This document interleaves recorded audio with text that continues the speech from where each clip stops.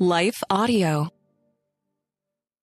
Hi, this is John Stange, and before we jump into today's episode, I wanted to highlight one of the resources you'll find at my website, BibleStudyHeadquarters.com. The resource is my book, Dwell on These Things. Dwell on These Things presents a 31-day challenge that will help you learn to start talking to yourself the way God talks to you. The idea is that we start preaching a gospel-saturated message that lines up with what God's Word actually teaches, instead of preaching a message of worldly discouragement to our hearts. Again, the book is called Dwell on These Things, and you'll find it in the bookstore at BibleStudyHeadquarters.com. Now, let's take a quick pause for our network sponsors, and then we'll jump right into today's episode. Hello, folks. My name is Derek Greer, and I'm reaching out to fellow pastors and church leaders just like you to join me and other Christian leaders and organizations throughout the nation as we come together on June 8th and 9th for National Unity Weekend. Together, we will show the love of Jesus as we serve our communities on Saturday, June 8th, and then preach from a shared text on Sunday, June 9th. To register, go to unityweekend.com. That's unityweekend.com to join us as we unite the church and unite the nation. What impacts you every day? There is one book that influences almost every aspect of our lives. Museum of the Bible reveals the Bible's impact on your favorite musicians and artists, the way we measure time, social justice, our national monuments, and more. The Bible's impact is all around you. Discover how at museumofthebible.org/impact.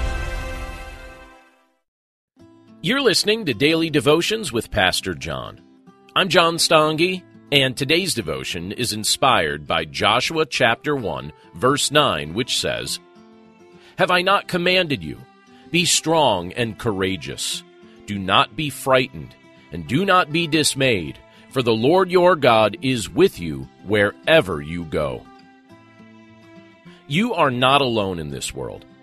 One of the tricks that our adversary, the devil, likes to try to play on our minds is to convince us that we are alone. He wants us to believe we have been abandoned and that the only strength we can rely on is our own natural strength. He wants us to believe we don't have sufficient help because that results in our hearts gravitating toward fear and eventually folly.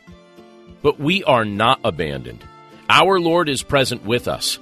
When Jesus was speaking to his disciples, he reminded them that he would be with us always, and the Holy Spirit would be sent to us to live within us forever.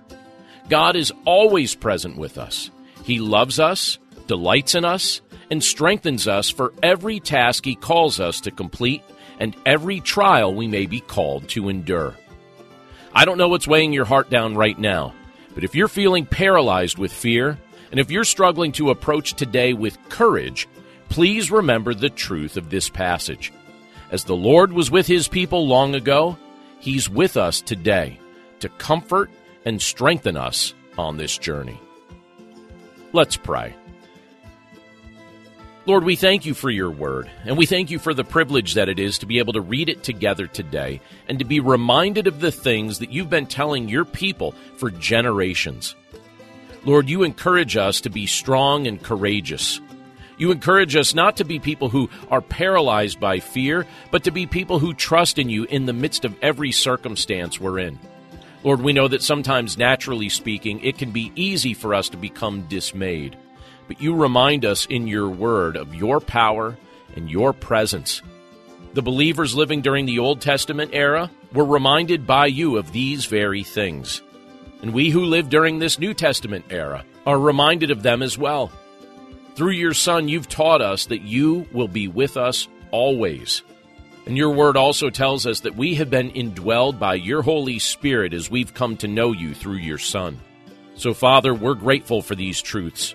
We're grateful for your presence in our lives. And we're grateful for the fact that no matter what we face, no matter what we endure, no matter what we encounter, you have promised not to abandon your children. So we thank you that this is true, and we thank you, Lord, for all that you do on our behalf. We know we don't deserve it, but we are grateful for it. We commit this day to your care, and we pray this all in Jesus' name. Amen.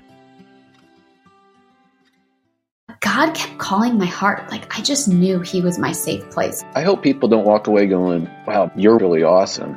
More than like, wow, Jesus is really interesting and he's really awesome. Everybody on this planet is dealing with some sort of what if. How does that one courageous decision affect the whole world? A ship in harbor is safe, but that's not what ships are built for. If you were encouraged by what you just heard, please search Trevor Talks on your favorite podcast platform or lifeaudio.com.